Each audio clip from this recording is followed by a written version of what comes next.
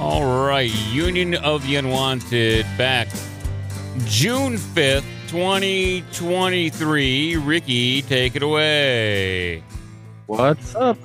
Union of the Unwanted every other Monday on Rockfin live streamed. And I'll just keep reminding you guys, these episodes, the video versions do also go on our Odyssey channel. And you can find the audio anywhere you can find audio podcasts. So it's not exclusively only on Rockfin. It just exclusively live streamed on Rockfin. And today we have a great show. We had a lot of help putting this together by Miss Monica Perez, who helped out quite a bit putting this great group of people together. And we're going to be talking about homesteading. We're going to talk about farming, food. You see a lot of supply chain issues. You see a lot of people being much more open-minded to homesteading and kind of growing their own food and whatnot. So we're going to get into some of those topics and anything else kind of connected to it. Monica, because you were a huge help, not to put you on the spot, but is there any specific topic, any direction you would like to kind of start off with? Yeah, I have a friend, a guy who I've had on my show a couple of times, a lawyer who's hanging up his practice and just bought like dozens of acres of land in, I think, Oregon. I was like, whoa, how do you do that? I mean, I feel like you're going to want to start a little slower, whatever. But I had the idea of getting this group together and talking about kind of how you get started. People here have started from nothing, have gotten huge pieces of land. So I was curious about that. And then I also wonder how you can dedicate yourself to to this endeavor and not totally disconnect in case the government comes for your right to collect rainwater, or like with COVID or the avian flu, they want to slaughter your chickens. So I wonder, how do you get started, but how do you keep from just completely getting off grid and being vulnerable? So those are my two kind of bookends of the beginning and the end of what I'm interested in. Yeah, and I think a huge part of this is this idea that we don't have enough food for everybody, right? Like it's constantly fear mongering. There's not enough land. There's too many people. How do we feed everybody? How do we do it ethically? Sometimes you hear the argument that factory farming is a necessity, and that's the only way you're going to feed everybody. And I think Joel could hit on that. I think some of you guys might know Joel. He's been on the Rogan podcast a few times. He's written a bunch of books. He's been on a bunch of documentaries, and he has an amazing business and farm, and just incredibly knowledgeable into these topics.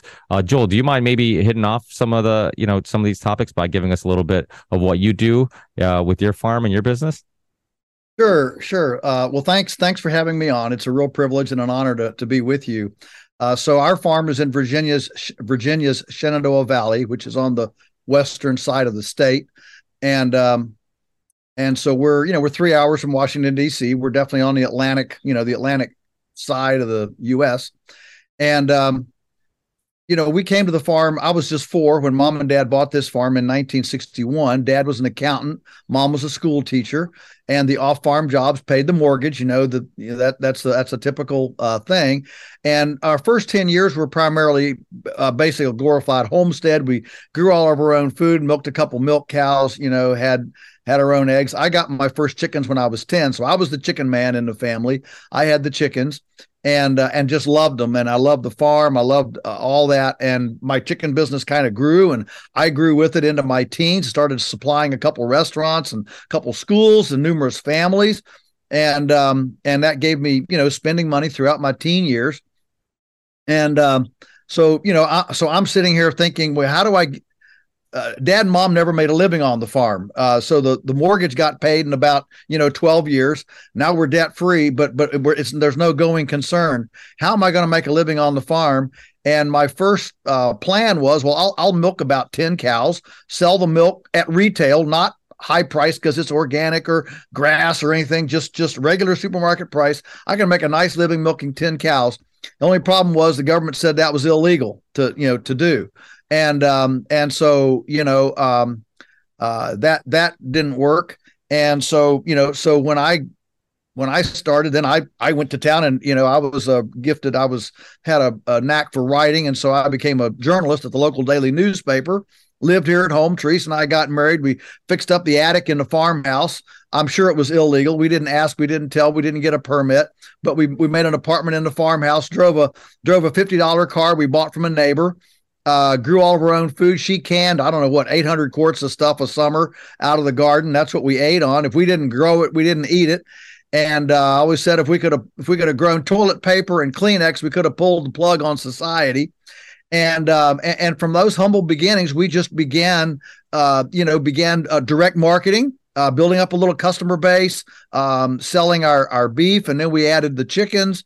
And today we have about 22 of us that make a full-time living here on the farm. We service about 10,000 families. We ship nationwide, service a couple dozen restaurants, some institutions, some kind of boutique grocery outfits.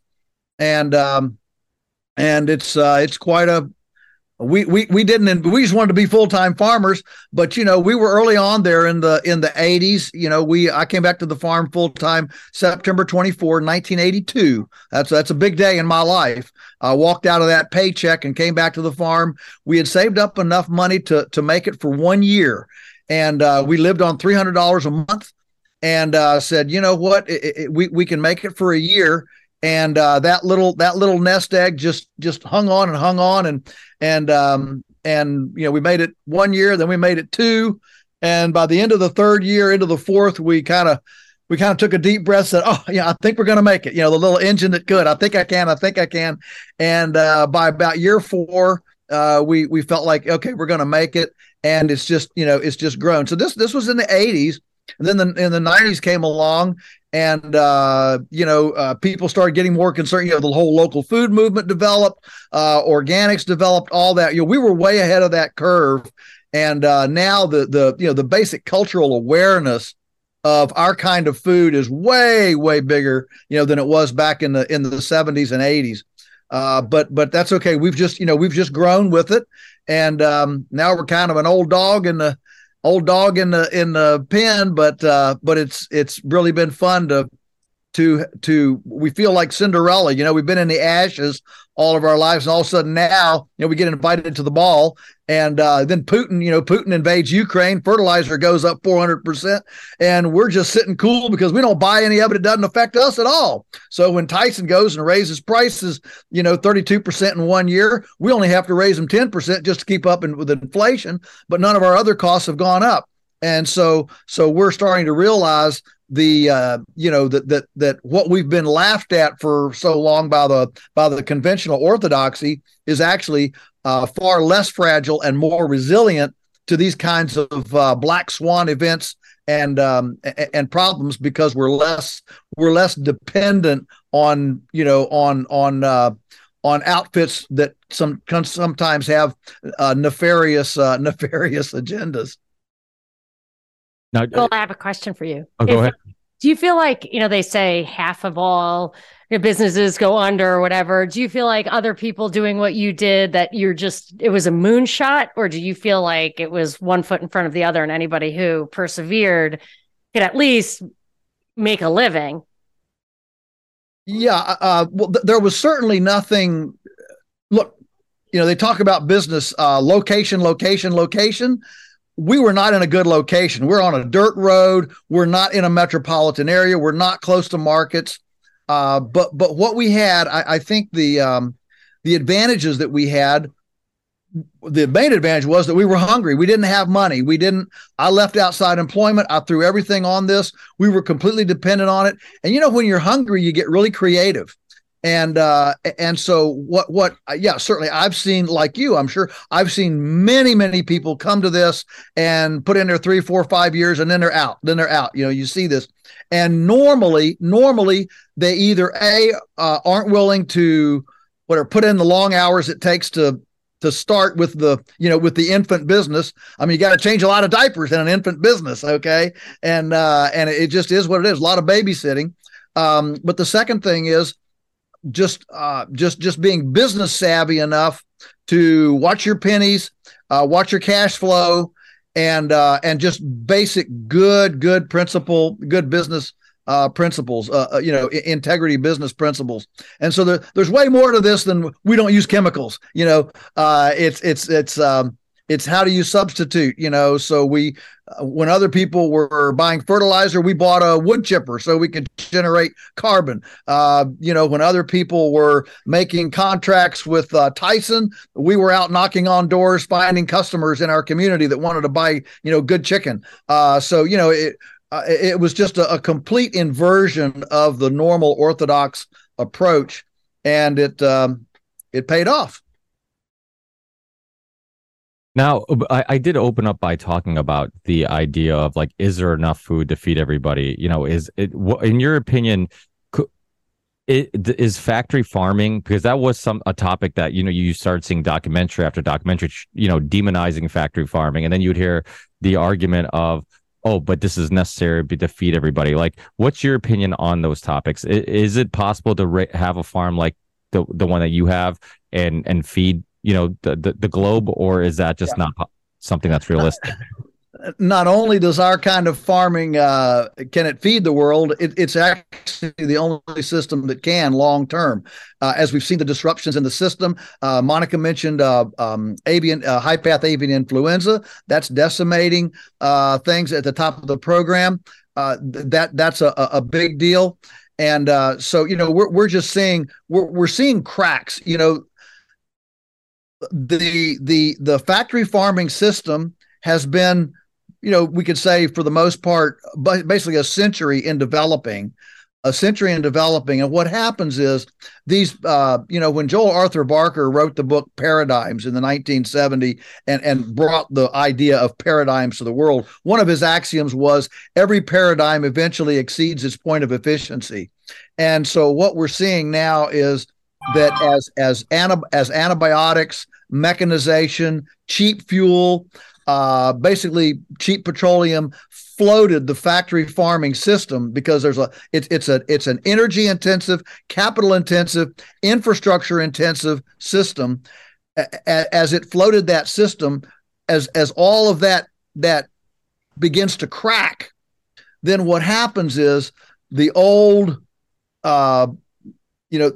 platforms that have fed the world for a long time. Now, I'm not a Luddite. I love technology, but the basic platforms are now showing up with our technology. Now we can duplicate what nature did so well. I think the quickest way to answer your question is to realize that 500 years ago, North America produced more food than it does today.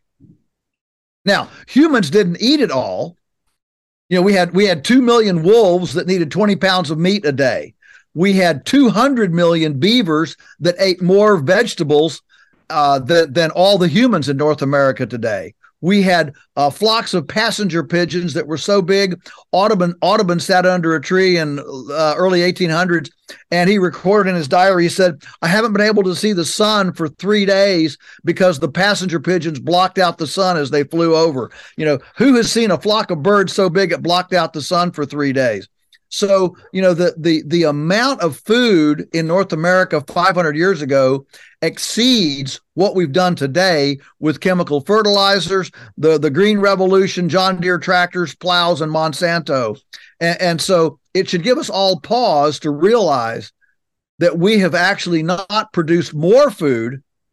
Now, I'm not saying we're not producing more food than old hillbilly farmers did 100 years ago. I'm saying nature, the unmolested, the Native American, pre-European production exceeded what we have today. If you take the whole cumulative nutrition package, and so we actually dare to ask, well, if that was so productive, how do we duplicate that on a commercial scale today?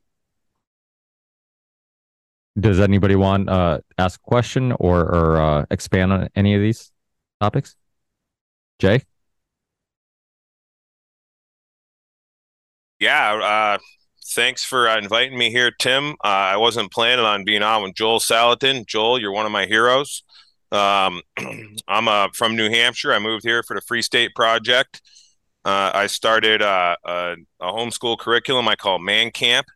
And Man Camp originally started as a blacksmithing, teaching young kids how to blacksmith. And the idea is to, if I want there to be people who don't want government, and people who have confidence don't need government. So if we can instill confidence in young minds, then the future generations are going to require less government. One comment that I wanted to make to what Joel went on here about this big corporate farming, and he may have said it, but maybe I missed it, is what's floated this cheap food also is the massive government subsidies. I grew up, my dad was a horse trader. I grew up going to horse auctions during the week, and then going to rodeos. I rode the hunters and jumpers. I rode dressage. I did, team roped and calf rope because we had to sell these horses. And then one of my kids just climbed up here. And then and then I went on to be in the hay business. So I started brokering hay at 12 years old. I had my own cell phone in 1997 at 17 because I was a hay broker, and I was brokering hay for 3 hay dealers.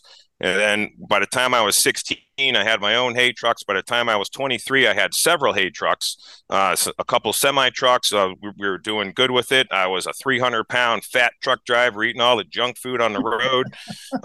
And when I was, and my stepfather, a guy named Trent Cook Farms, Hudson, Colorado, where my mom moved out to when I was a little kid.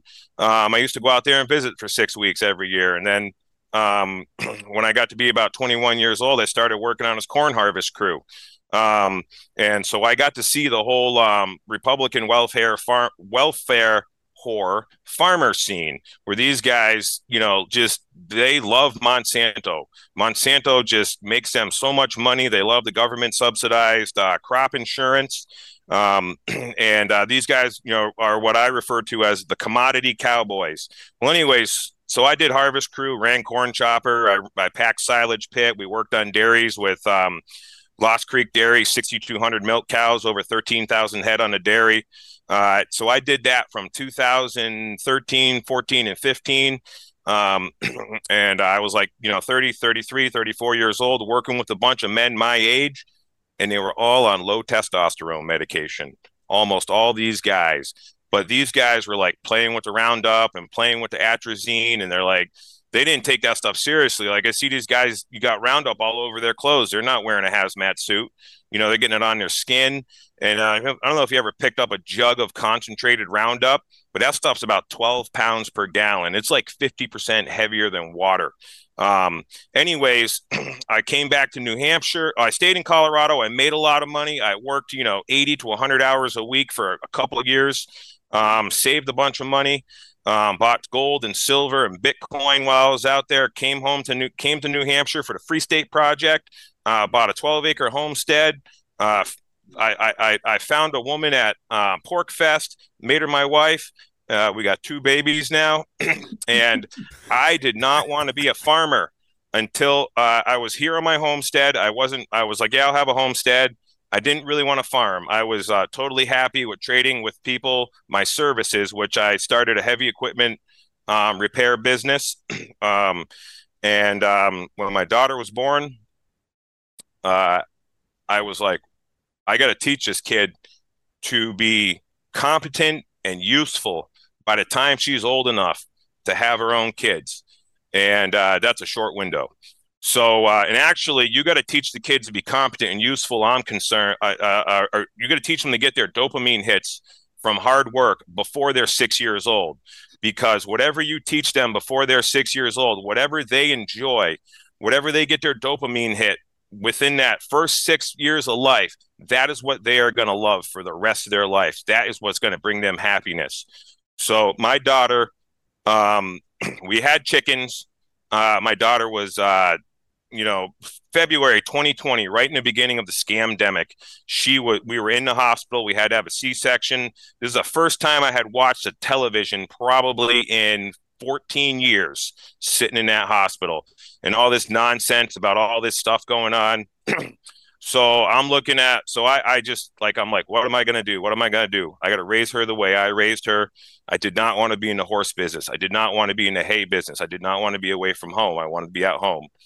So a friend of mine in Bardo Farms, Croydon, New Hampshire, um, they are free staters also. They've been, butchering a couple of pigs a month, raising some pigs, doing like a cow a month. They had kind of a, an operation that was going along, and but it was small time. Their butcher was just a guy out of a garage, um, and I started being friendly with these guys, helping them work on their equipment as I met them. And Neil sends me a message. He goes, "Hey, there's these market hogs that they're going to euthanize in Pennsylvania. They're $100 a piece and they're 350 pounds. These hogs had $500 worth of feed in them. So we make a deal. So I still had all my equipment from my horse trading days. So I had my 24-foot aluminum stock trailer, my Cummins diesel pickup truck. And I call my brother. I'm like, hey, let's go get some hogs. And he's got a 34-foot stock trailer. He's still in the horse business. We're going to go down to Harrisburg, Pennsylvania. We're going to get some $100 hogs. Let's load up all the ones we can get, bring them home. Because Bardo Farm had no meat. They sold out of everything. Because what happened is all the people that knew who these guys were but weren't supporting them were going to the grocery store. They weren't supporting their local farmer. But when things got scary, they're like, oh, I need to fill up my freezers with meat. So they went and they wiped these guys out of meat. So 2 days before we're going to go get these hogs, the farmer calls us and he says, I can't sell you these hogs. I can't give them to you. I have to kill them. He says, I have to euthanize, I can't remember how many thousands of hogs because he was a Tyson producer. And I'm like, he's like, you guys just can't come. I'll get sued. My lawyer told me to take that ad off of Craigslist. This was a Craigslist ad. Tyson basically said they were going to sue this guy. So I'm like, wow, it's pretty crazy. So I called up some livestock brokers in Massachusetts that I used to deal with, guys, because I used to go to New Holland, Pennsylvania, to the livestock auction, and a lot of times in the fall I would haul horses down to sell, and I would buy cows for guys and bring them home. I'd buy calves or whatever my buddies wanted. I just come home with a full trailer for them, and so anyways, I'm like, hey, we need to get some pigs. We need to get some pigs, and one of the guys finds pigs in Illinois for free, piglets. They are weaned. They got like their teeth docked. The insides are all the stuff these commercial guys do, for these piglet operations.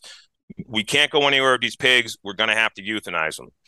So I'm like, wow, that's well, all right. What are we going to do? So I call a guy that's in the cattle hauler. He goes over there. I send him out there with the cattle pot. He puts on 860 piglets in his cattle pot, and he runs them back here to Massachusetts. I go meet the guy in Massachusetts, about 125 piglets in my stock trailer, and then I come home, unload them. We had just set up some pastures.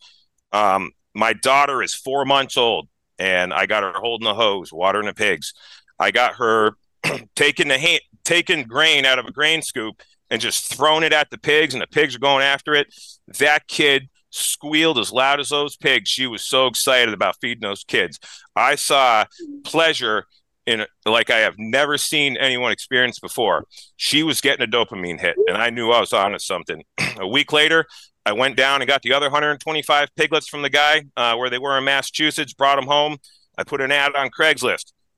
Piglets, $150 if you pay cash, $100 if you pay me in bullets, bullion, or Bitcoin. And that's how we did it, because one of the main things that we need to boycott now is the US dollar. We need to boycott fiat, and we should all be trading in cryptocurrency, goldbacks. If you don't know what goldbacks are, they're amazing. You should it's gold. It's the smallest denomination of gold I've ever seen, 1/1000th of an ounce. I used to advertise hay for a quarter a bale if you paid in pre-1964 silver coins, back in the like 2000s. And I actually sold hay for silver eagles to a couple of customers over the years. Anyways, now Man Camp is a bunch of toddlers that come from the city. They come to our homestead. And these are kids from, like, there was a 4-month-old was the youngest one last week, and she's hanging on her mom while the mom's, helping us plant a garden. And we got kids up to 7 years old. There was like 22 of them here last Tuesday. And I got them harvesting forage, transporting it to the cows and feeding them. So here's how that goes with a bunch of toddlers. Hey guys, we got to rip up all this grass and weeds, throw it in these little red rider wagons, and then I have all the kids haul the cows over to the wagons about 1,000 foot away. Haul the wagons over to the cows about 1,000 foot away, and they feed the cows through the fence. They hand feed these calves. I got these Charolais calves and a couple of Jersey steers, and the kids feed them through the fence. So I bought those 250 piglets. I ended up wintering about 54 of them. I fenced off about 3 acres of heavy New Hampshire forest with an electric fence. Pigs are the easiest things to train in that electric fence. I used to run goats years ago, and pigs are like so easy to deal with compared to goats. Goats you can't keep in for some reason. Hey, anyway. Mike, I'm sorry, jump in real quick, because I know Mike and the Naked Gardener have limited amount of time. So I wanted to make sure that we jumped on them really quick before. But you guys did something similar. I'm hearing Jay's story, and I'm thinking about you guys because you were in Arizona. You said, we got to get out of here. We got to go back to Ohio, get some land. And then we're able to build this, well, I mean, like an empire on YouTube, the Naked Gardener empire, of course.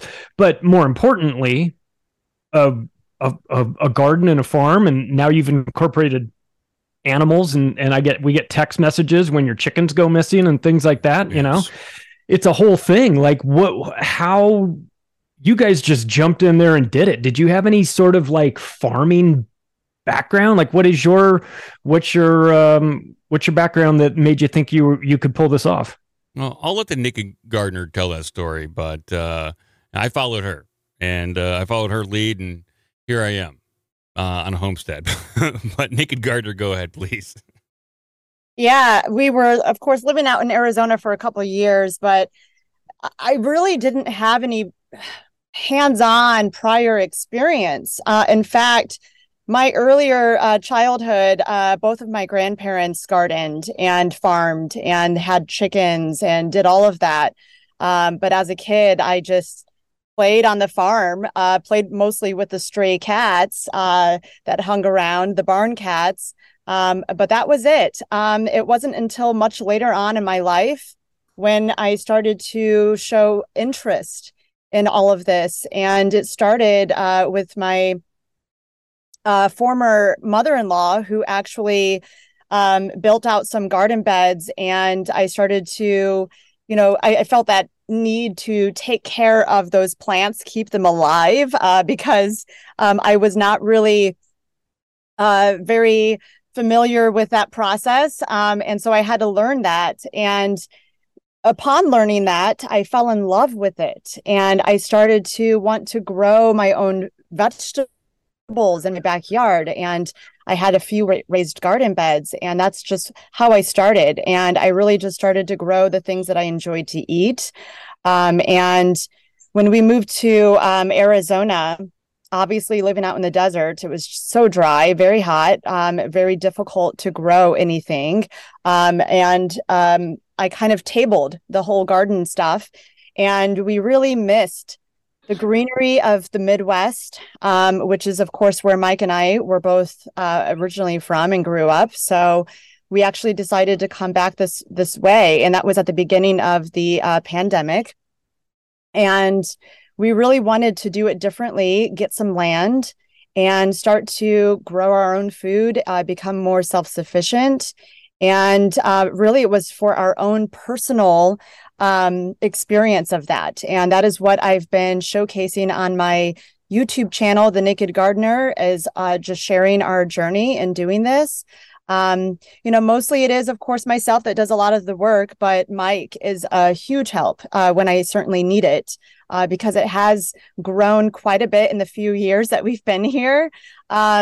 Year one, I completely dove fully in and started to build everything out. And it was a lot of work, but a lot of fun. And I just enjoy this so much. And really, during the whole process of my living out in Arizona, and then, of course, coming back here and returning to this kind of environment, just shifted some things in me energetically and spiritually. And I just really started to develop a deeper relationship with nature. And it healed me in so many different ways, and continues to provide something for my soul that I know was lacking in my previous years. And so that is what I love to deliver in my messaging through my videos. That is actually the primary thing that I like to inspire, is cultivating that deeper relationship with nature and what that can do for you on an emotional, mental, physical level.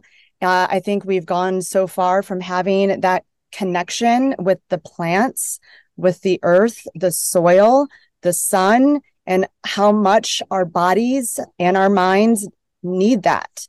I think it's vital for us as a species to have that connection, and we've just gone so far from that. So since I have reconnected in that deeper way here, so much has shifted for me, and I hope to just inspire others to really do that as well. And of course, to show them that you don't have to necessarily do it on the big, large scale that I know some are talking about here today. Even if it is just growing food for yourself, your family, and just getting back into that that connection, that level of knowledge and wisdom that our species once had many, many, many moons ago. So I think it's just really important that we come back to that. But hey, we learned some hard lessons, didn't we?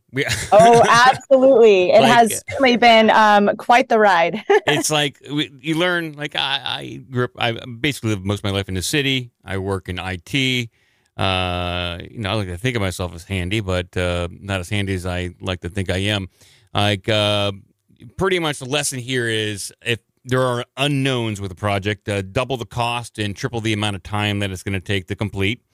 If you dig a well, make sure you have the strength and the energy to complete the well, because the Naked Gardener documented our well digging attempt, and it didn't go as planned. There's going to be a lot of failures when you do things for the first time, especially homesteading. There's going to be failures, and be aware that you're going to have to manage your time differently, because the more projects you take on, the more animals you bring in, the more time is going to be occupied.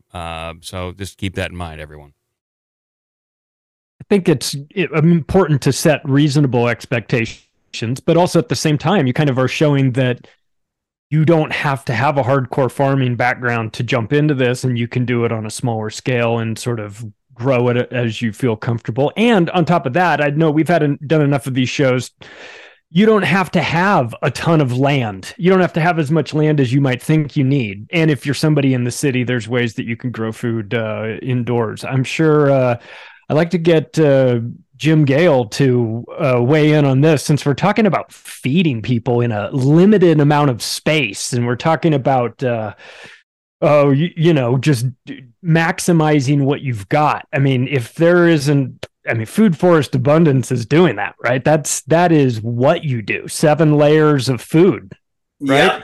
Yes. I'm so glad to be. I love all you guys. This is just we love you, Jimmy. We're so glad. Every time you come on, I want to run through a wall afterwards. Wow! Everything we know about how to feed the world is freaking wrong. And everybody here knows that. And now we're bringing the solutions to the masses. We're now in 54 countries and 50 US states, assisting people, inspiring people, empowering people, and encouraging people to take out the poisons and grow food instead of ornamental plants. And my experience, I'm not a farmer, and I don't know how to grow anything. I know how to design it, and I know how to build soil, and then I know how to put the plant in the ground, right? And then from there, nature, God does everything else. And I know our job is to inspire a shift in awareness that leads to mass adoption of this simple thing, and that's growing food instead of lawns without poisons. When we inspire that shift, we solve all of the world's major problems: mass extinction, deforestation, cancer, diabetes, heart disease. We end world hunger. We end tyranny when we create that cultural shift. So I've been asking the question obsessively for 15 years. How do we do that? And so we're doing everything in our power, which is what we can do to grow our power and to demonstrate what this is like. Right now at Galt's Landing, and I invite everybody, we're 45 minutes from the Orlando International Airport. Please come visit me. I would love to do a show with you from Galt's Landing and just show you what we're talking about. Because right now I can go outside. We've done the work. The work was up front, the design and the installation, the well we dug, the solar panels we put up, the automated system that takes water out of our pond. We put 14,000 fish in the pond, 7 species. We take that water on a solar pump and we fertigate the food forest on 4 different zones. When the clouds are down or out, the water system goes down. When the sun comes out, the water system blasts the plants. And somebody criticized me the other day, and I love that, by the way. Please bring it. And they said, a food forest is way more maintenance than you're letting on. So I went out into my food forest and I asked myself the question, what maintenance do I have to do in this food forest? And the instant answer was the only maintenance that we've done in 18 months in that particular set of syntropic rows was to mow the lawn in between the rows. That's all we've done. And it's massively productive. There's so many sweet potatoes in the ground that our only job now is to harvest the food and then to know how to cook it. And I don't know how to cook it, so I'm learning from experts that know how to cook. And that's going to be my next phase, is to go out and just harvest food. It's not free technically because it costs a lot of energy to put it in the ground. But now it's basically free forevermore, exponentially. So now I want to learn on film how to cook it and then show people how to take this from start to finish and to inspire this shift. And actually, Lanny spends all of her time, I would think, learning how to preserve the food that she grows. And I've learned a lot from her. She does workshops on that. And I mean, it changed my life, actually, because it's the food is like the probiotics are in there and the food seems to last forever if you eat some of the stuff out of her fridge. I'm just thinking about how I need to go to Jim's house just so I can ferment all the things that are growing there that don't grow here in my region in Northwest Washington. Please come. I don't know how to do that real well either. So please. Fermentation, canning, like other kinds of food preservation, drying meats naturally with, dry curing with salt. Things have been forgotten by our society. And I think it's extremely important for people to relearn these things that were once commonplace in every home. Once we were around people, adults in the home, doing these things on a daily basis. You were weird if you didn't know about that. It's totally reversed in just 50, 60 years. And I wasn't fortunate enough to grow up in a home that was growing things or raising chickens or producing their own food or even cooking from scratch. Although I thought we were cooking from scratch when I was a kid, but I have a different perception of what that means now. No more Betty Crocker cake mix. You're actually, maybe you're grinding your own flour now. You take it back a step each time, right? And for me, helping people relearn how to do these ancestral ways of preserving food has been really important, especially when more and more people get interested in growing their own food. You grow it, and then we have an off season. Most places have an off season when things aren't growing. And what are you eating then? If you're relying on the grocery store through those months and you're having waste during other times, then let's think how we can convert that energy by putting those things up when they're in season and then enjoying them throughout the year. So the shelf I can see here in my basement is still loaded with fruits and vegetables from last year's garden. And my 2 refrigerators are loaded with sauerkraut and kimchi and all the different kind of fermented pickles and dilly beans. And I'm over the moon for the natural process of fermentation. And that's what I love to share with people at my workshops and everything else I do for Greener Postures, which Monica came to. And you can attest that even with no real, skills, you can just, put something in a jar with a little salt and watch it until it's ready to eat. And you have. I only ferments. Showed up because my husband wanted pickled green beans for Bloody Marys. And you did it. You provide. Yes, and now he's horrified by the fact that I eat sauerkraut for breakfast every day. Sauerkraut with eggs is really good, especially when you have chickens with your own eggs. I had a story similar to the Naked Gardener and Mike, which is I didn't grow up like this and I felt this connection and sought it out. But really, it started with a tragedy. Like I think a lot of people got into this after 2020. Well, mine was earlier in about 2014. Our 18-month-old son had an anaphylactic response to peanuts. And that led me down this rabbit hole to realizing I didn't really know what was in our food. Everything I thought was an ingredient, I realized had an ingredient list. And so it started me shopping in the meat, dairy, or vegetable aisle instead of, walking through the store and browsing the shelves. Everything in there was on the no list. And so we had to learn to cook for ourselves. And that was integral to, my growth. And then the next step, obviously growing. And then the next step is getting chickens. And then yesterday we just processed 21 meat birds. And now my freezer is full of chicken for the year. And it feels really good. Anybody who hasn't spoke, anybody want to jump in? Tunes? I can go. Yeah. Go for it, Tunes. No. Tunes Union of the Unknowns. Check us out. Podcast and Twitter. I am kind of 1 foot in the matrix and 1 foot out of the matrix. I think I'm a good voice for the people that are just starting out. I still work a construction job in the big city, but I moved about 65, 70 miles out into a very rural area. And my advice for anybody starting out, just start slow. I've seen a lot of people, everybody got a little spooked on COVID 2020. And, everybody rushed to goats and pigs and, everything under the sun. And I think a lot of people burnt out real quick. Start with what you can handle and don't add too quick. I try to add one animal every year. We started with chickens. We went to ducks. We went to pigs.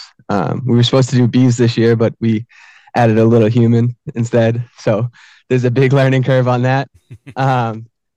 But just a message to the people starting out is I'm with you, and it's a noble cause, but pace yourself. I'll say that. So it sounds like the more farming you do, the more getting laid you do, because it seems like everybody's having kids. Fertility is contagious. Bring it back to nature, and nature does what it does, Yeah, well, Tunes, I want to ask you, how many moments have you had where you are screaming at the top of your lungs that something's not going right? I probably couldn't count, but okay. That's part of it. The issue is, and I'm trying to think of the word for it, but especially my generation has been so disconnected with nature that we're now us personally, my family is starting from ground zero. So we're starting to learn when to start seeds, where to start seeds, when to hatch your chickens, everything from ground zero. And the learning curve is huge. So it's seasonal. I start my seeds early one year. I have to wait a whole year to figure out, how to do it right or try again the next time, not even necessarily do it right. The biggest example for this is I'm trying to grow my own cigars, and now I'm 3 years in growing tobacco. And the first year I grew tobacco, I didn't cure it right. The second year I started the seeds too early, so I really didn't get much. And then the third year I it turns out I'm not too good at rolling it. So I personally think it's intentional, but they've disconnected us from the heritage learning, and it takes a lot of listening to the older guys and the more experienced guys to get more in touch with that, and learning again the skills that our grandparents, great grandparents had. That it's so true. So when I was a kid, some of you guys might not know, but I was born in northern Portugal on a farm, and it was like my parents grew up on a house with no running water. And I can back up what I was saying before. My dad's raised on a farm. He's one of 12. My mom's one of 7. So a lot of kids are coming your way, guys. And so but the thing is, like, I remember coming back to when we're in America, and one day hearing my dad complain about, like, I wish I was back in Portugal, and we would go back to Portugal every summer. That's where I would spend my summers, back there. With a house with no running water, and like, and I'm just like, why would you want to be back there? You don't have a TV, you don't have, any of these. And then as you get older, you start realizing, like, you just found appreciation in those little things. Like my parents would, have the families together to make chorizo, our sausage. My dad makes wine, and all these things, were one thing that they all had in common. It brought people together. And it gave us a reason to be together and hang out together in community. And then you start connecting the dots, and like, that's what they had there. It wasn't just that you were farming and you got to grow your own food. That was great. But you also had community, and you didn't have, like, our bodies. I'm convinced our bodies are designed for physical stress. We can deal with that. It's rewarding. It feels good. But when you're dealing with mental stress, when you're at a cubicle and you turn off your body and you're just dealing with mental stress all day, staring at a screen, you turn into a zombie. And anybody who's done that, you could tell it's not rewarding. You can get tons of work done on a computer. It's not nearly as rewarding as doing the same amount of work outside.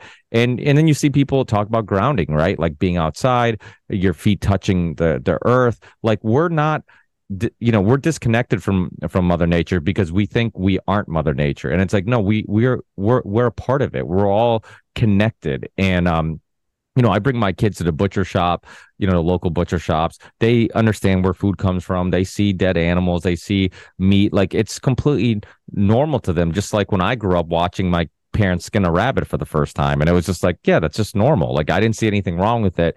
And I also had this illusion that I'm like, oh, my parents kill the animals, so they must not like the animals. They must. And then you see how upset my dad would get when, like, some chickens went missing, or some fox or some coyote got in the yard and killed a chicken. I'm like, Dad, weren't you going to kill it anyways? Why are you so upset? But it's like, you start understanding, like, they taking the time to raise these animals, and because you're eating the animals you're raising, you appreciate the food. You're connected to that food. It's not because you don't appreciate it. Like, you don't take it for granted. Because you saw it alive and you were a part of that process, you actually enjoyed and appreciate it more. So I think that's a big part of it too. Like, it creates community. It creates a connection to Mother Nature. It obviously, the money doesn't grow on trees, but the food that you're spending money on can grow on a tree, and you can save some money. So I think there's a lot of reasons to get involved in this type of lifestyle. And you'll have more kids. That's my pitch. Yeah, and before you know it, you're having a home birth too. So watch out for that.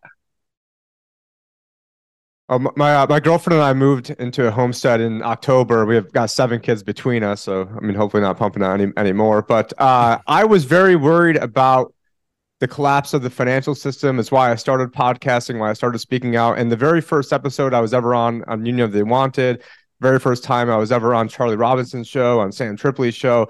And actually, I'm not sure about on Ricky's, but I talked about this concept known as interest rate risk, that eventually, when inflation gets out of control, the Federal Reserve is going to be forced to raise rates, and then that would then wipe out the underlying collateral. And that's exactly what led to the SVB banking collapse and First Republic and all these others.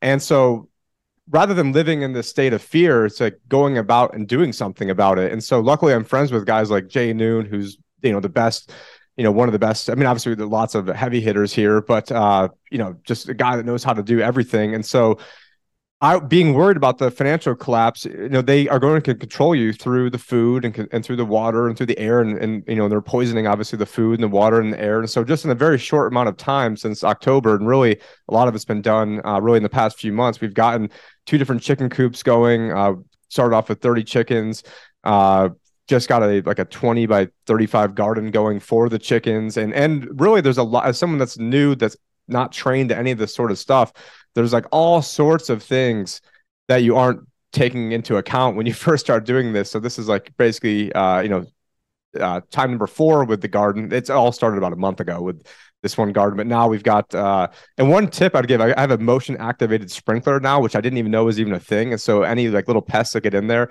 now get blasted with water.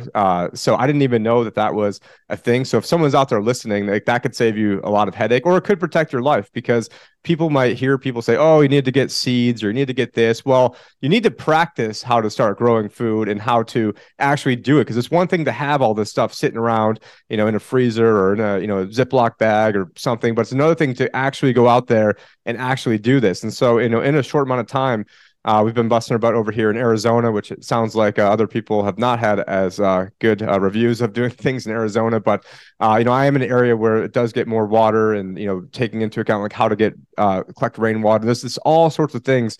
But really, it was just fortuitous that this was going on today, because I texted Sam about, if he had a need to get it on a guy like Jay, and he's like, oh, actually, we're doing a food thing in like 2 hours. So, and one last point I want to make, to kind of plug what Jay's doing, is that with him being such a, threat in the New Hampshire and pillar of the New Hampshire Free State Project, the DCYF have come after his wife. And so, we just filmed a podcast on that. So that's kind of how I ended up here. But I'm going to shut up because there's a lot of heavy hitters on here. But I am a guy that was out here worried about what's going on with the financial system and actually going ahead and doing things. And to echo what so many people have just said, it is very good to be out there doing real work. I'm giving up tons of money by not really doing what my real job is, and like for most of the time, and then spending probably at least 50-50 homesteading versus what the real job is. But I'm way more satisfied, making less money to go out there doing the real stuff and getting back to nature and growing your own food and doing like actual real physical things than, sitting at a computer all day, doing financial stuff. Because at a certain point, the money is not going to be worth anything anyway. So, you better, go ahead and do something with the knowledge and, and the money now to invest in, feeding yourself. Because at a certain point, and I'm not trying to put fear out there, but I think 2020 is going to look like a walk in the park when the dollar eventually collapses. And I said step one would be the day the Fed is forced to raise rates, not because they have to, but because they want to, not because they want to, because they have to stop inflation. And that's exactly what we're seeing right now. And they're putting all sorts of band-aids on. Most people aren't aware of the Fed has a facility right now where banks can take bonds that have lost tremendous amount of value and loan it out to the Federal Reserve to get 100 cents back on the dollar. So that's the only reason why there hasn't been even a further collapse, and that's called a BTFP program. Anyways, thank you so much for having myself and Jay on, and glad to be here. Good to see you, Tim. Hey, Tim, where in Arizona are you? I don't want to give the exact location where I'm at, but his bunker. I'll give you the bunker address. Don't worry. All right. I might say extreme east side, but I'm in an area that does get more water and more, because obviously there's a lot of different concerns out here. So I have, years ago was doing, aeroponic gardening, and then that's a good way to start off if you don't have a lot of space. And I didn't have a lot of space at one point, but now getting out there and got a little over an acre. And to Charlie's point, I remember telling Josh Segerson, like, yeah, we got over an acre. He's like, oh, what are you going to do on 1.25 acres? Well, there's a whole hell of a lot you can do on 1.25 acres. You keep yourself alive. And also want to give a shout out to Jim Gale. I remember exactly where I was when I heard your interview with, actually I heard the one with Mike Adams about a week or two ago, and also heard the one on Tinfoil Hat. And I was driving to an Instagram food growing celebrity's house actually while listening to that, and was really inspired. And really a lot of it, and Jay has said this too, it's not really about growing food as much as about building soil to then create the environment to grow your food. And so I'm, stealing that from Jay, stealing that from Jim.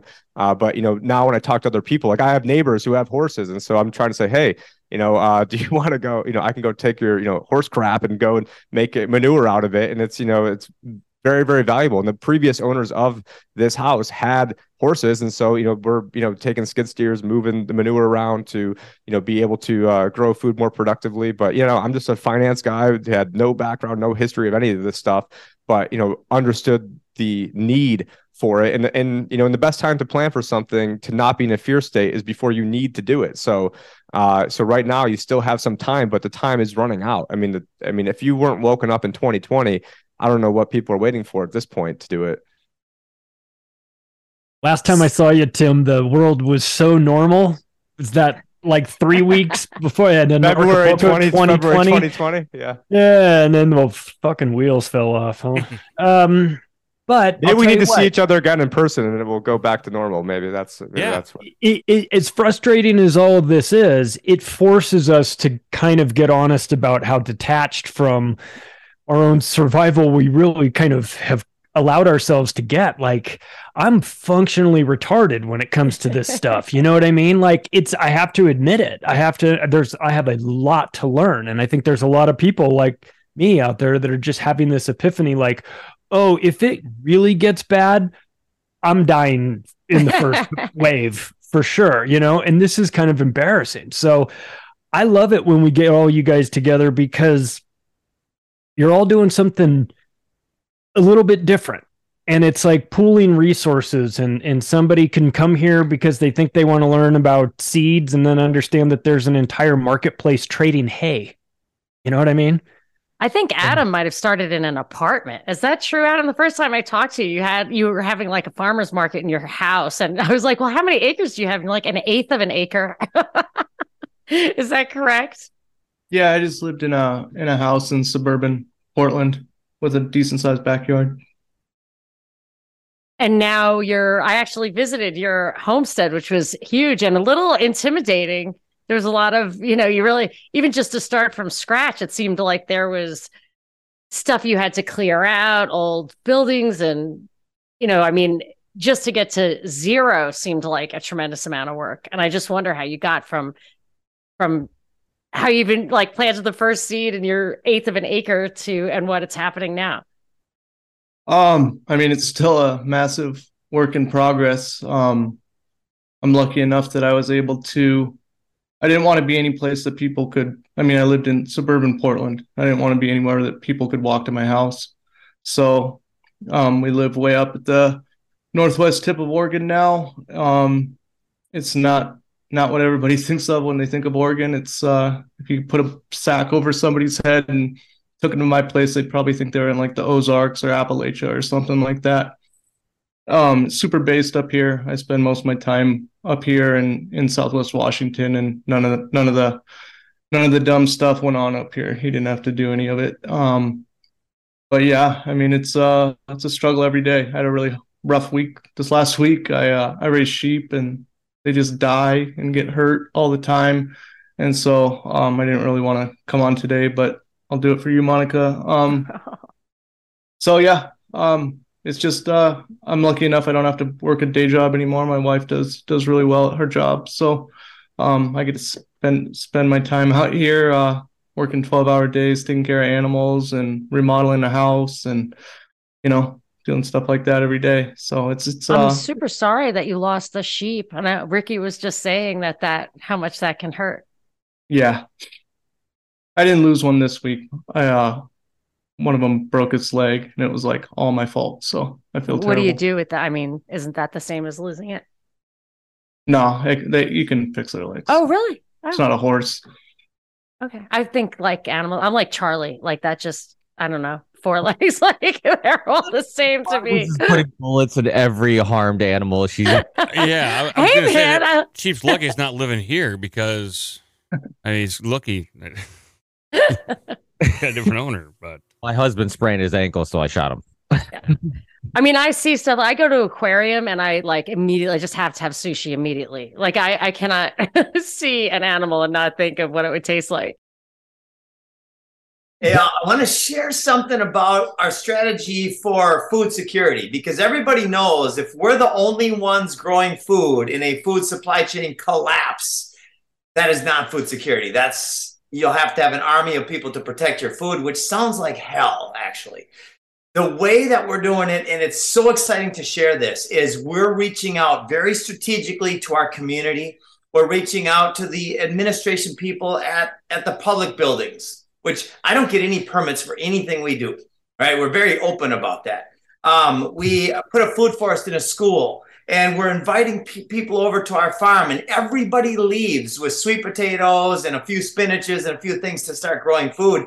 But what that's done is it's created a community of growers and it's going exponential. It feels like every single grower now, 2 of their friends want to start growing food. And so to me, food security is when all your neighbors are growing food and maybe they have a pistol on their side while they're in the garden. Just want to share that. Wild Bill. Hey, what's going on, everybody? Thanks for having me on. I guess I have a question for some of the guys who have been in this longer. Y'all have a really good understanding and mastery of how to make the environment good and conducive to growing food. What is the solution, in your opinions, for the environment that's out of your control? Because I'm up in the Idaho Panhandle, and we get sprayed like nobody's business every day. I mean, we get absolutely crushed out here. It'll be a sunny day. You look up, and then it's 4 hours later, and everything's just silver. So what is the solution for that? It delayed our growing and harvesting 2.5 months last year because it was so cold and wet all spring. So that's my question for whoever wants to answer it. I don't know what the solution is, but I know it pisses me off every time I go out and it's a nice day, and then it turns. Not everybody sees it.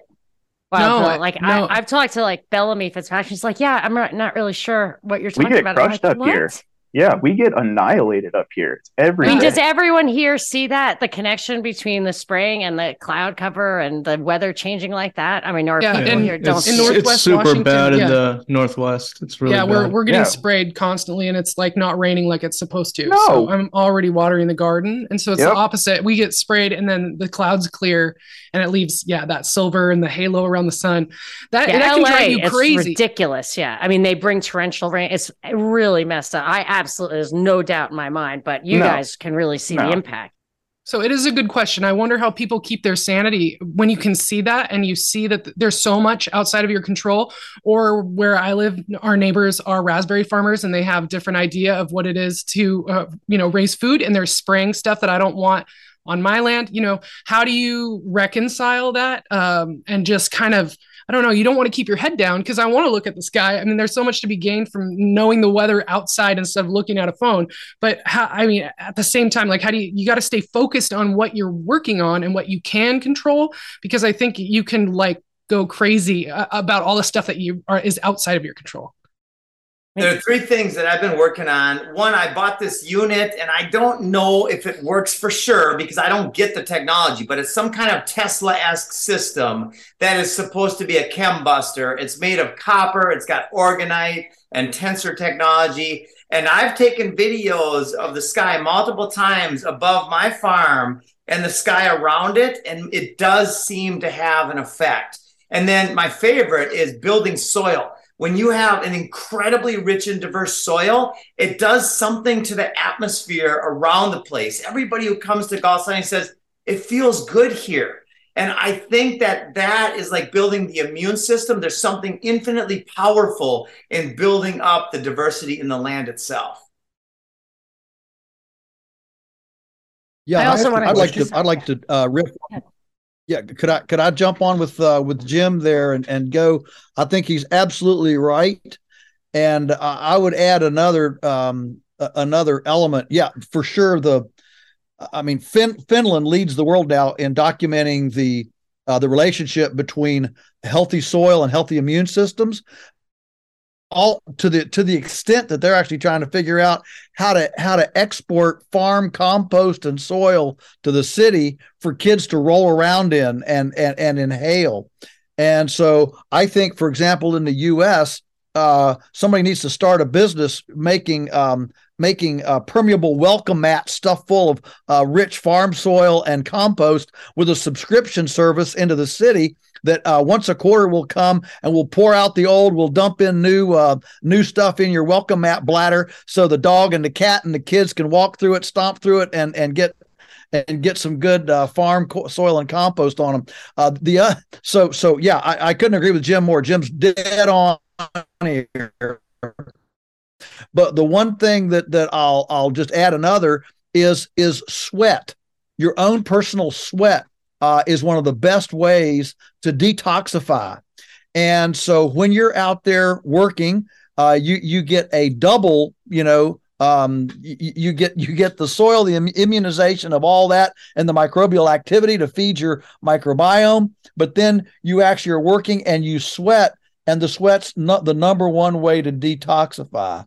So you put that together, and you're working outside, you're sweating, and ultimately you are focusing all your attention on something that's within your control, and you're not getting ulcers and cancers worrying about stuff that's outside of your control. Absolutely. I'm a big believer of that. I love the heat. I work outside. We have a little family construction company.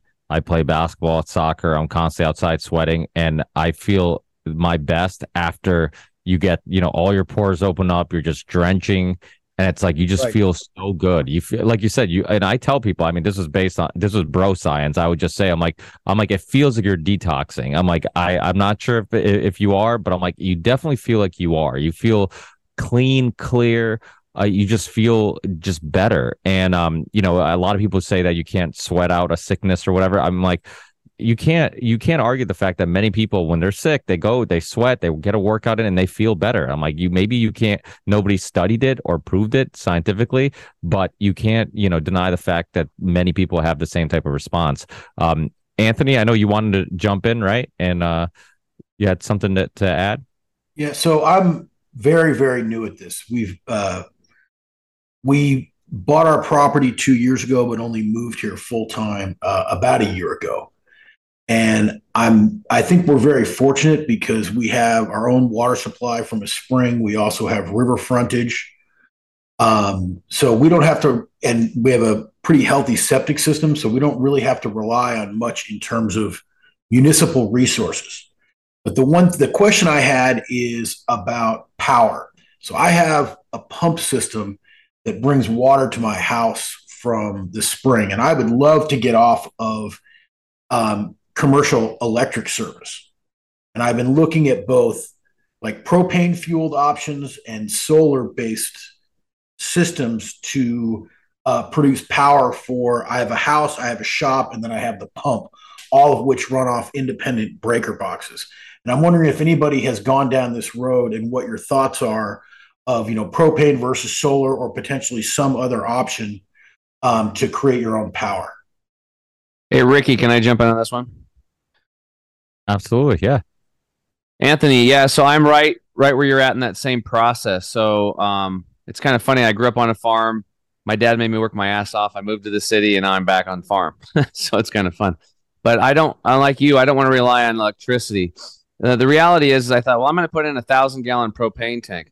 I'll get 1,000 gallons of diesel, but eventually that stuff's going to run out, right? So that's not sustainable. And, propane leads to fracking, and it's just where it all comes from. So if we're really trying exactly the concern that I have. Yeah, and the same thing with solar. And I talked about this with Jim Gale. It's like solar is terrible on the planet. They're mining, and then there's slavery, and it's not good stuff in Africa going on with solar, and the technology is not right where it needs to be. So it's not really a good sustainable thing. So actually, one of the guys on my team that developed our water technology is also really into soil microbiome. And he suggested an algae pond as an example, where you can make this algae pond in like a 16-foot by 16-foot deal. And the algae produce methane, and you can take a converter, and you can take a generator that would run on propane, convert it to methane. That's one option. And then there's another one he's going to come up actually and help me build. We're going to make a composter, and the composters also produce, I believe, I haven't done this yet, but it's methane. And then we're going to convert that and trap it. So where I have my master panel that runs the big shop that there's and a home and everything else, and the pumps and the wells and all that stuff, we're going to build a little building that's going to keep my generator nice and clean. And then next to it, I'm going to build a big composter so that I can actually take solar power off of the sun, which, when people burn firewood as an example, what you're doing is you're burning the sun's energy, because the sun comes down here and it's captured on the leaves of plants and photosynthesis, and you build up this wood. Well, you're burning the wood, you're burning the carbon, and then you're creating heat, right? So which could generate energy. Just same thing where you could take compost, whether it's grass, aka weeds or other plant materials and stuff, and you make compost.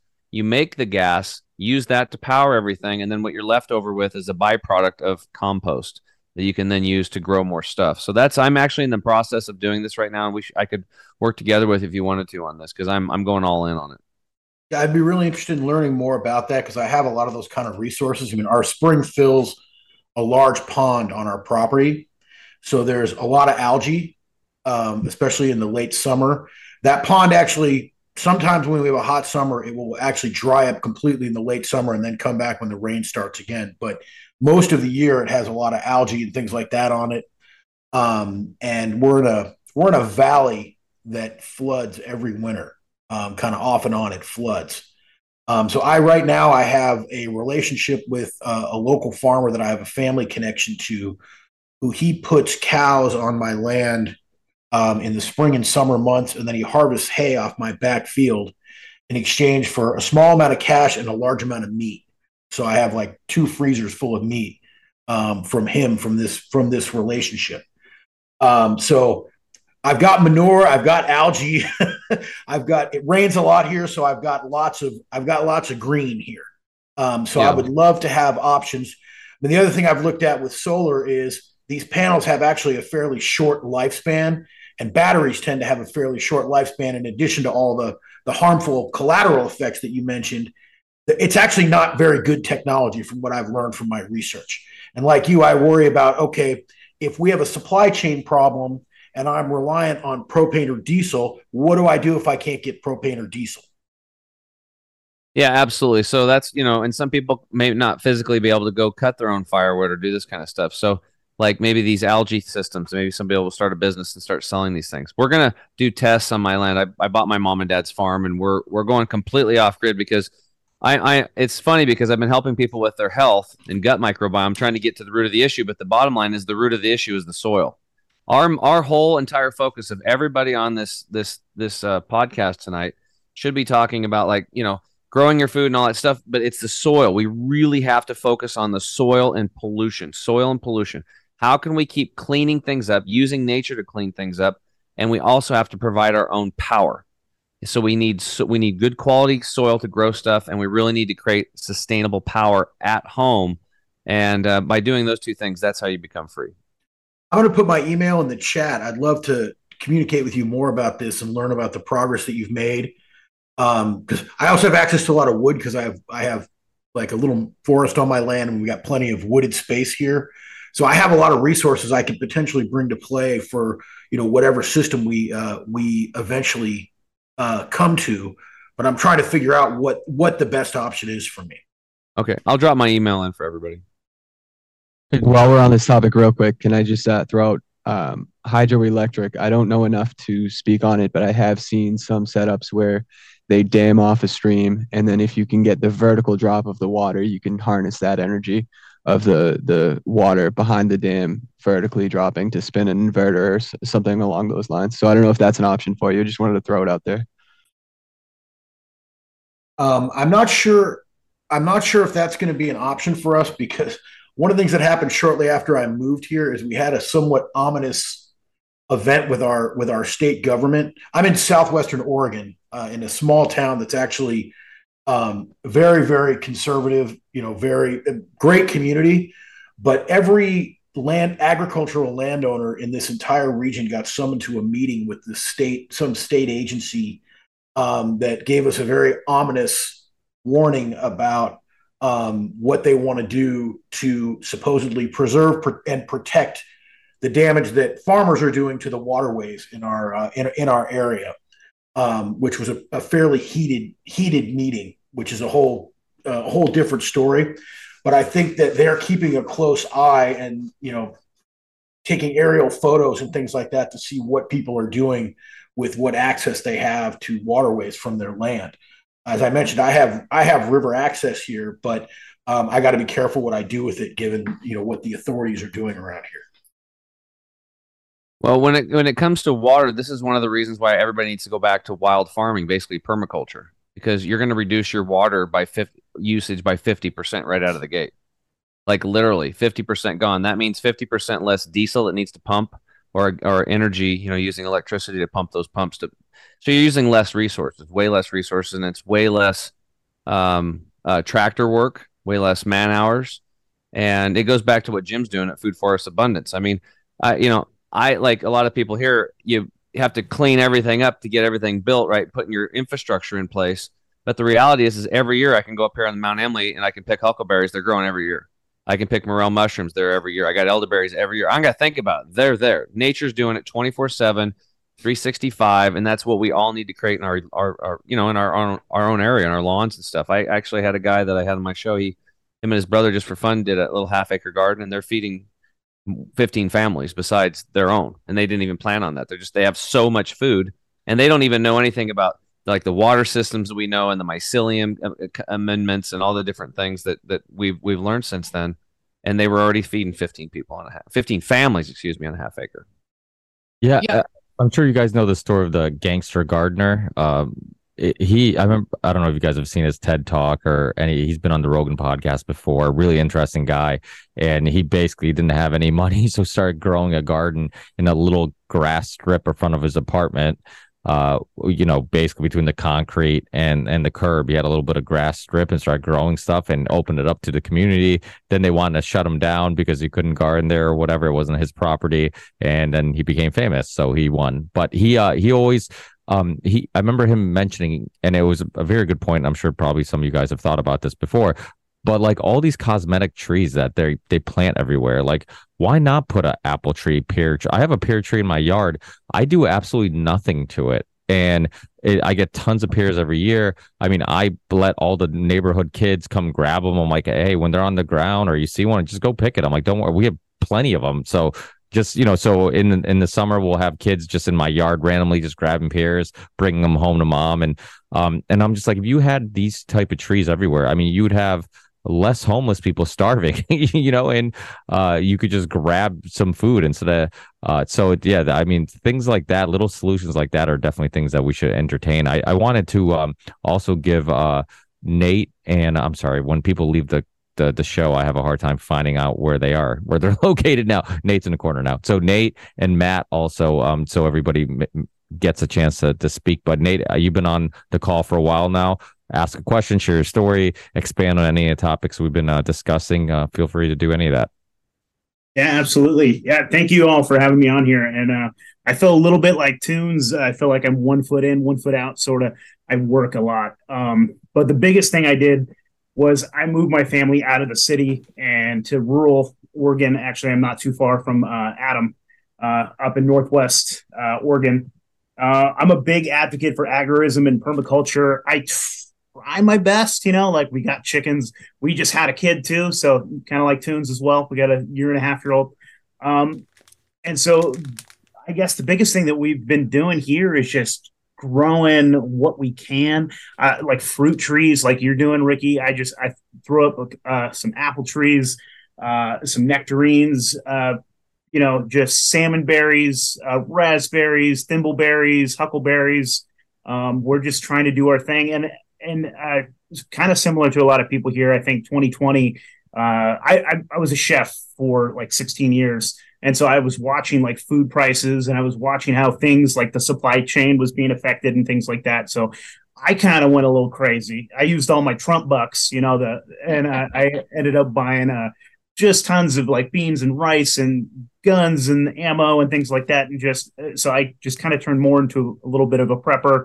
I've got a little bit of land out here, not much. I got a nice little size yard where I'm trying to do the gardening thing. So I kind of feel like I'm not but I'm having a great time listening to you guys and I'm getting really inspired. So Matt? I would echo that about just listening to you guys and being really inspired. I can't believe I'm on a panel right now with Joel Salatin and looking at him and the reason why I planted a garden in the first place was because of you and reading your books, Folks, This Ain't Normal, and everything I want to do is illegal, and that just kind of seems like my life right now. Everything I want to do is illegal. We live in a town that's slowly becoming a city. There's what's going to be a 15-minute city coming up right in our town, not too far from us. Tuscan Village. We're here in Salem, New Hampshire, and there's a little hospital there. There's restaurants there. There's clothing stores there. Basically, everything that you can get to is going to be within 15 minutes. So we're looking to pull further north into New Hampshire towards like the Rumney area, a little bit more past the lakes. The situation I have is I have a totally normie wife, and she works for a hospital, and it's tough to try and talk her out of wanting to be in that situation and to say, hey man, let's go and get a trailer or something small and some property and just live off the land and I can do my job. I travel around New Hampshire all day, which is absolutely awesome. So it's kind of 1 foot in the matrix, 1 foot out of the matrix. We're having fun doing it. If somebody else is in a situation like I'm on about 1.5 acres of property, just take chunks of your land and grow. I have potatoes growing in the back right now that I didn't even have to plant this year because I guess I missed a few when I harvested in the fall, and all of a sudden I see these potato plants growing up out of the dirt right now. So yeah, I mean, that's my story right now. I'm just kind of more. I never dreamed that I'd hop on and I'd be seeing Joel Salatin and then my favorite co-host of Free Talk Live, Jay Noon, right there. It's great, man. Nice to meet you, Jay. I listen to you quite a bit. So yeah, thanks for having me on. Oh, hey. Matt, you've got to plug your spices though. Oh yeah, that's going through a big sort of change right now. I'm kind of streamlining everything down. I have 12 blends out there right now. I want to bring that down to about 4 or 5 blends, 4 or 5 that are just really, really, kick ass, kind of all purpose seasoning blends. But nhspices.com is the name of the company. Granite State Spice Blends, or NH Spices is the name of the website. And, we do everything, small batch. I fire up the pit outside all year long and toast off the seeds out there, toast off my chili peppers, get everything kind of nice and crunchy before I grind it all up into powders. And we got a whole bunch of different blends that are pretty good for everything. We try and use organic, fair trade whenever we possibly can. I'm more into the fair trade than I am the organic, because is anything really organic now? Like we were talking about, chemtrails in the sky, right? And what do we do about that? I don't think there's anything organic. We just had a 90-degree day last week, followed by it was like mid 40s over the weekend, first thing in the morning, and pouring rain. So everything that was getting sprayed up there just came pouring down on us. So you just keep your head down, keep chugging away, and control what you can control within your 4 walls. And Matt, I'm proud to proclaim that I was one of the test subjects of Matt's spices. Few of you here were, yeah. Yeah, he sent me the taco spice. Well, he sent me. Oh my gosh, I'm like hooked on that. A box of it, and it was. I was like, well, I'm not much of a cook. My wife and mother-in-law came over, put it together, and I was like, well, and they're like, this is good. So you got their approval, and they know what they're talking about. They watch all the shows. That taco spice blend, I'm absolutely hooked on, and it's annoying because my husband prefers it to mine, which he taught me how to make. Well, listen. So he's like, oh, who made this? I'm like, what? Matt made it. The guy from New Hampshire, yeah. Totally disloyal. I know. I can't even tell him that. I think he would be too prejudiced as a Texan. But the thing about the trails and what they're spraying, people have asked me for years, like, oh, why would they do that? Why would they do that? And I'm starting to think that a main reason why is food, air, and water are not really genuinely scarce. And the whole way you get hyper profitability or control over society, or whatever, is scarcity. So if they can make it impossible for people to just grow, I mean, you don't need the system at all. If you can just grow your food and drink your water, they make laws against collecting rainwater and contaminate, it seems like. And I think it was reason enough to screw up the ability for people to just grow food for them to mess with the weather like that. They've got go ahead, seed vault in Norway. What? Say it again? Or they've got a seed vault in Svalbard, Norway, 400 feet up a mountain and 300 feet into a mountain that was financed by the Rockefeller Foundation and the Bill and Melinda Gates Foundation and Syngenta and the Norwegian government. And they've got millions and millions and millions of authentic, organic, real seeds stored away there, away from us poors. That's reality. That's what's going on. Because they're contaminating all the seeds. And yeah, with that so they've too, they've got a stash in case they need it on their planet. With the seeds being contaminated, the skies being contaminated, one thing that's so important for all of us to do is, what we have going on here. But not only that, but getting hyper local and I don't know if you guys have talked about this already because I came on an hour late. I'm sorry, I had a gig tonight that I had to work. But community is so important. Get to know a local farmer, right? We have farmers here in New Hampshire. I know a farmer that will take silver from me. Find alternative means of bartering. Bring something to the table that you can offer to a community, and then in turn you'll be able to take, and you'll kind of have some nice, sort of symbiotic thing going with the people in your area. I heard someone talking about, people growing things and trading and whatnot, and that's spot on. That's what we need to do. We need to get away from the fiat system and just kind of hunker down and just, love one another again, I guess. Yeah, Matt, totally, exactly. And like what Anthony was talking about, where he's got somebody that basically rents some of his field and grazes his cows there. So he's getting the benefit of the cows grazing and the cows pooping on his land, and he's getting beef off of it. And he's getting meat. It's like every one of us can do something that connects us better to our local community with people who are already doing this. So what Monica, Charlie, Sam, wherever you guys in the city, you can get a hold of a farmer somewhere somewhat nearby you and get a half or a quarter of a cow of grass-fed beef. And you can pay less than you would pay at the store to get that. You could get chicken locally. You could get, we have a half of a pig in the freezer now, and then learn how to do things with that stuff that you get and use it. And then that keeps you from supporting systems you don't agree with, like going to the grocery store to buy meat that has an undesirable ingredients or hormones or things that you don't like. But beyond that, you're supporting a local industry and you're getting to know, you're forming relationships. So if there is a situation, you're on their list, these people, and then you find ways to start doing things, hopefully without cash. What do I have that you need? And we can just trade. It's just a really natural evolution. And then when you do get this stuff, do not let it go to waste. Learn nose to tail. Learn to take those scraps of those vegetables and turn it into vegetable stock, and then take that and dry it out and pulverize it and throw it in your garden and use it as fertilizer. Don't waste anything. There's so much waste that happens in this world right now, and it needs to stop. And it's just, it's got to change. We've all got to change, and we've got to take these little steps. And small community, I think, is going to be the best way to do it, to take those steps. Yeah. Well, we're running up against the clock. I think since we've got such a big group, let's take some time right now to make sure that everybody plugs their what they're working on, talks about what they're doing. Let's start with you, Matt, since we were just on there. Talk about where people can go to support your spice business. It's fantastic. I can tell you. I mean, no bullshit. You sent it. I mean, you sent it to me for free, but dude, it's great. It's good stuff. It's good stuff. Thank you very much.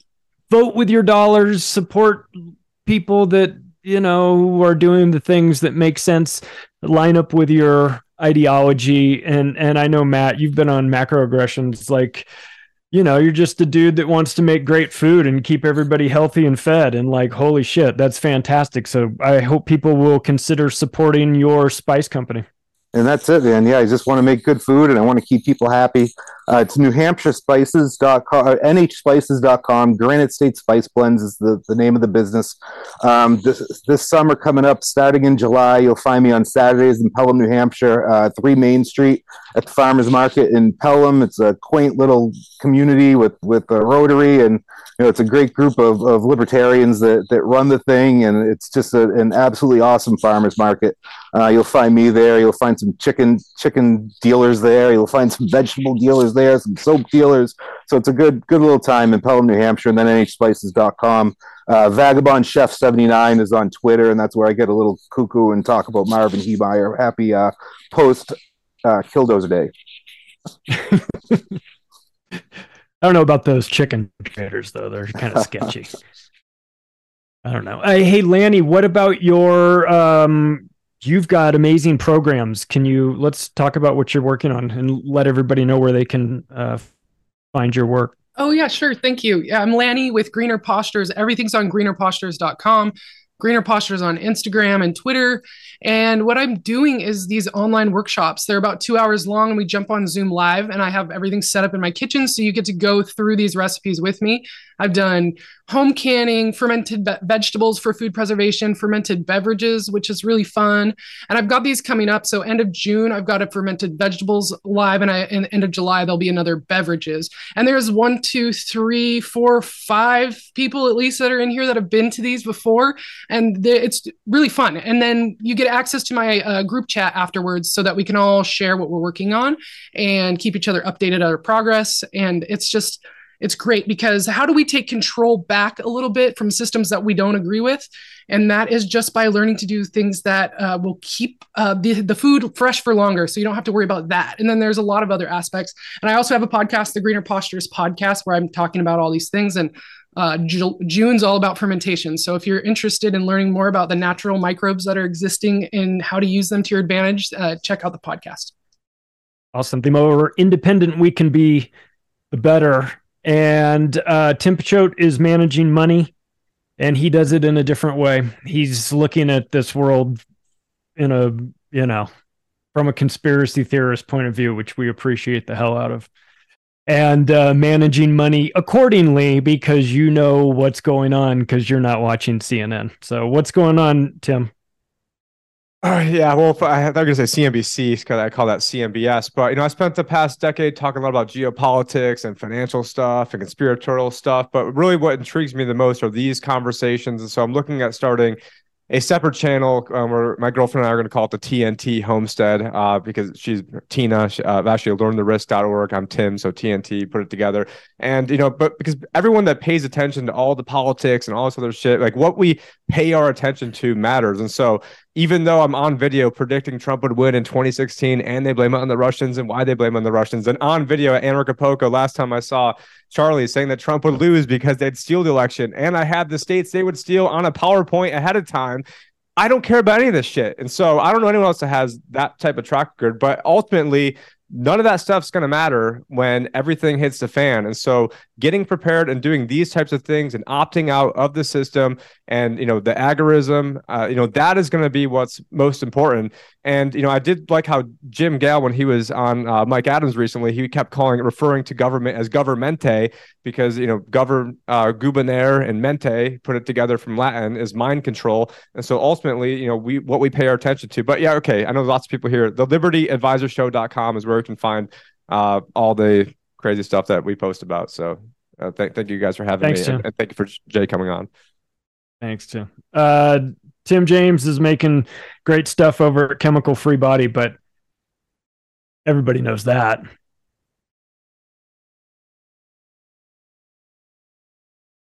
Muted, dude. I guess that was my cue. Yeah, Tim cue. James, chemicalfreebody.com. Healed myself 12 years ago of severe gastrointestinal issues. I lost 42 pounds, got rid of my psoriasis or my eczema, and watched my friend do this with me as he healed chronic lymphocytic leukemia, which is supposedly a cancer that was supposed to take his life. And since then, I've coached hundreds of people, and I've been focused, like I said, on gut health for people.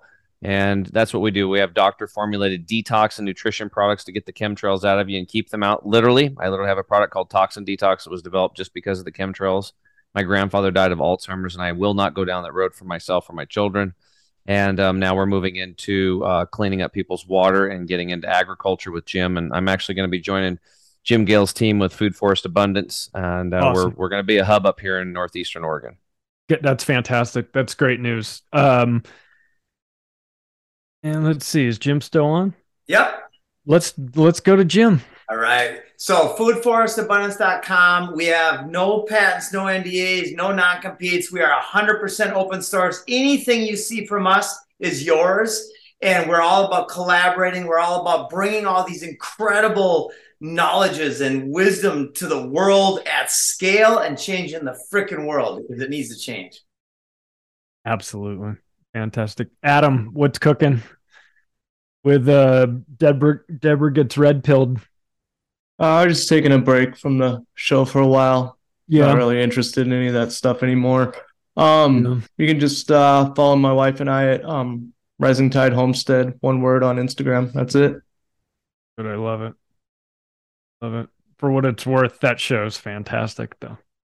And I feel bad for Deborah sometimes. It was a genius premise. The genius premise. Jay, where can people find you? I didn't know that hay trading was even a thing until tonight. Jay, you're muted, buddy. Unmute. Uh-oh. He's not really muted. It doesn't say he's muted. Was playing with the computer. Mic is not connected. Computer's broke. Snap, Jay. Speaking of chemtrails, I will say that since he's got a little All right, glitch how about there, this? There you go. There we I wanna go. meet There we him. go. Just I'm unplug going to the be in darn New thing. Hampshire. I want to meet you, Jay. Yes, you should come to my place. It's in Henniker, New Hampshire. The most important thing I really got to say, I got like a million things going on. Maybe Tim could link the show to you guys that we just recorded, because that's important too. But the most important thing we got to do is invest in our posterity. So I'm actually, this is like, I've never really used Zoom until about 2 months ago. And I'm working on a series of lectures titled Invest in Our Posterity. I have one that I've nearly completed already. I'm calling it Don't Let Your Babies Grow Up to Be Device Junkies. But basically what's happening is I would really like to encourage you guys to somehow slip into your frame of influence that people pay attention to the dopamine hit that their kids are getting. Our kids need to earn their dopamine hit. And the internet devices are a free dopamine hit. They are basically digital cocaine. If you don't want your 14-year-old using cocaine, you shouldn't have your under 6-year-old on an internet device. There's some super scary stuff happening with the internet devices and the children. If I could go back in time and do anything, it would say get people off the internet, even if it meant I couldn't tell myself about Bitcoin 10 years ago. That's like just more important. The generations are growing up to be essentially algorithmic slaves. And the first guy I heard say that was Tim Pichette, as he was talking about a friend of ours. And he's 100% right. When internet devices are being used with kids, they are stimulating the addiction part of the brain. And they're going to be there, and they're going to grow up to just do what the internet tells them. That's why I think Joe Biden won last time. That's why I think Joe Biden's going to win again, because the people are going to vote for whoever the algorithmic slaves are going to vote for whoever the algorithm tells them to vote for. Where can we find you? Jaynoon.com is my website, JAYNOONE.com. Also a Thursday night co-host on Free Talk Live. I took 3 years off of Free Talk Live because we had some kids, and my wife said I can go back to doing Free Talk Live a few months ago, so I've been doing that. And if any of you are around New Hampshire and you have kids, you want to come to Tuesday is our man camp day, and we teach kids farming. Just like Joe said, we want to bring the soil to the city. Well, we bring the city kids to the soil out in the country right here. And, that's awesome. And they have a great time. And I would also want to encourage, if any of you guys have skilled people listening to you, you have people who are welders, blacksmiths, farmers, carpenters, framers, whatever, that are following you, mechanics, encourage those guys to do their own man camp, to get kids from their community come into their place as young as possible to learn whatever skill. I have had great success with allowing 6-year-old kids, several of them, to forge iron in my blacksmithing shop. I'm going to set up a man camp setup where we're going to have the blacksmithing forge set up and the anvil up at PorkFest. PorkFest is June. It's like the third week in June. freestateproject.org, I believe, is the website. You can or just internet search PorkFest.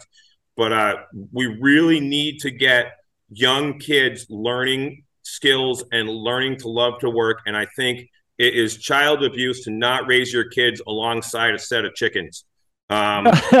Seriously. Thank you, Jay. We love you, brother. Thank you. Hey, Tunes, where can people find your work? I'm with Union of the Unknowns. We run a podcast similar to this style, but we are just unknowns that came together from Monica's Discord. Unionoftheunknowns.com, Union of the Unknowns on Twitter. You're going to be sued.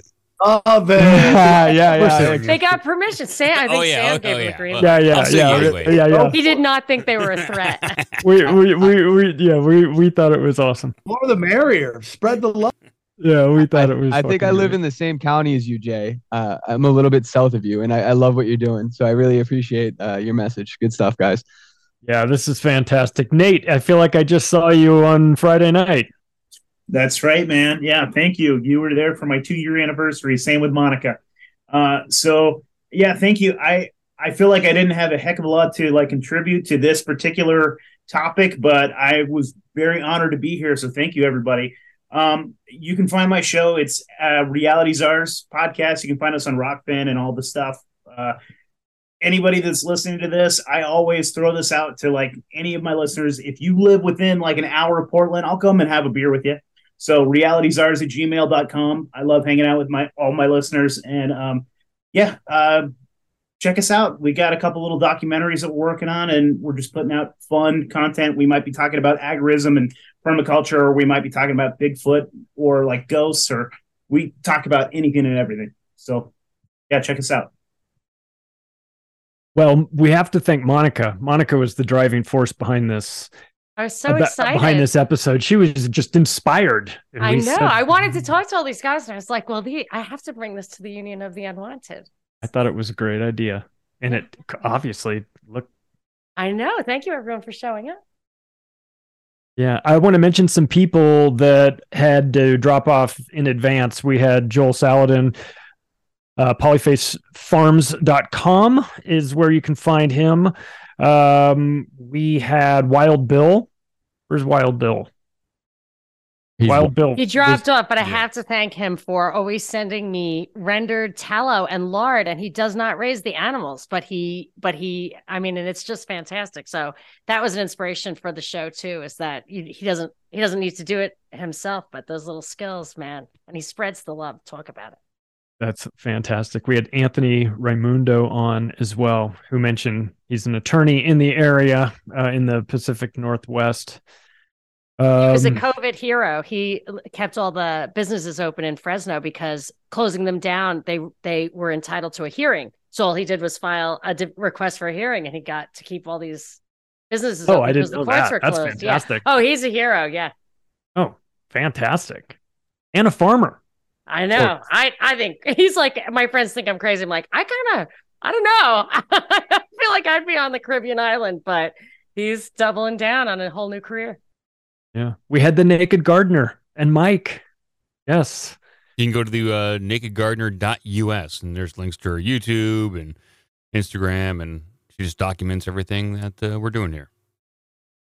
And OBDM while we're at it. Yeah, obdmpod.com. A bunch of fun podcasts, crazy topics, and goofing around. We always have a good time. Too much fun over there. What's going on, Sam? Are you on the road? Sam, so funny. No, sorry, didn't talk more. I just had to watch the kids at the time. So my apologies, guys. Great. We're glad you're here, man. And great. I love it. I want to do it. Just go to samtripoli.com for everything you need. And Rockfin, I have so many shows on there. I'm doing so much on the Tinfoil Hat channel, just putting up stuff all the time, and just enjoying a great conversation with good friends. And I love you all very much. This has been a wonderful conversation. So thank you for letting me be a part of it.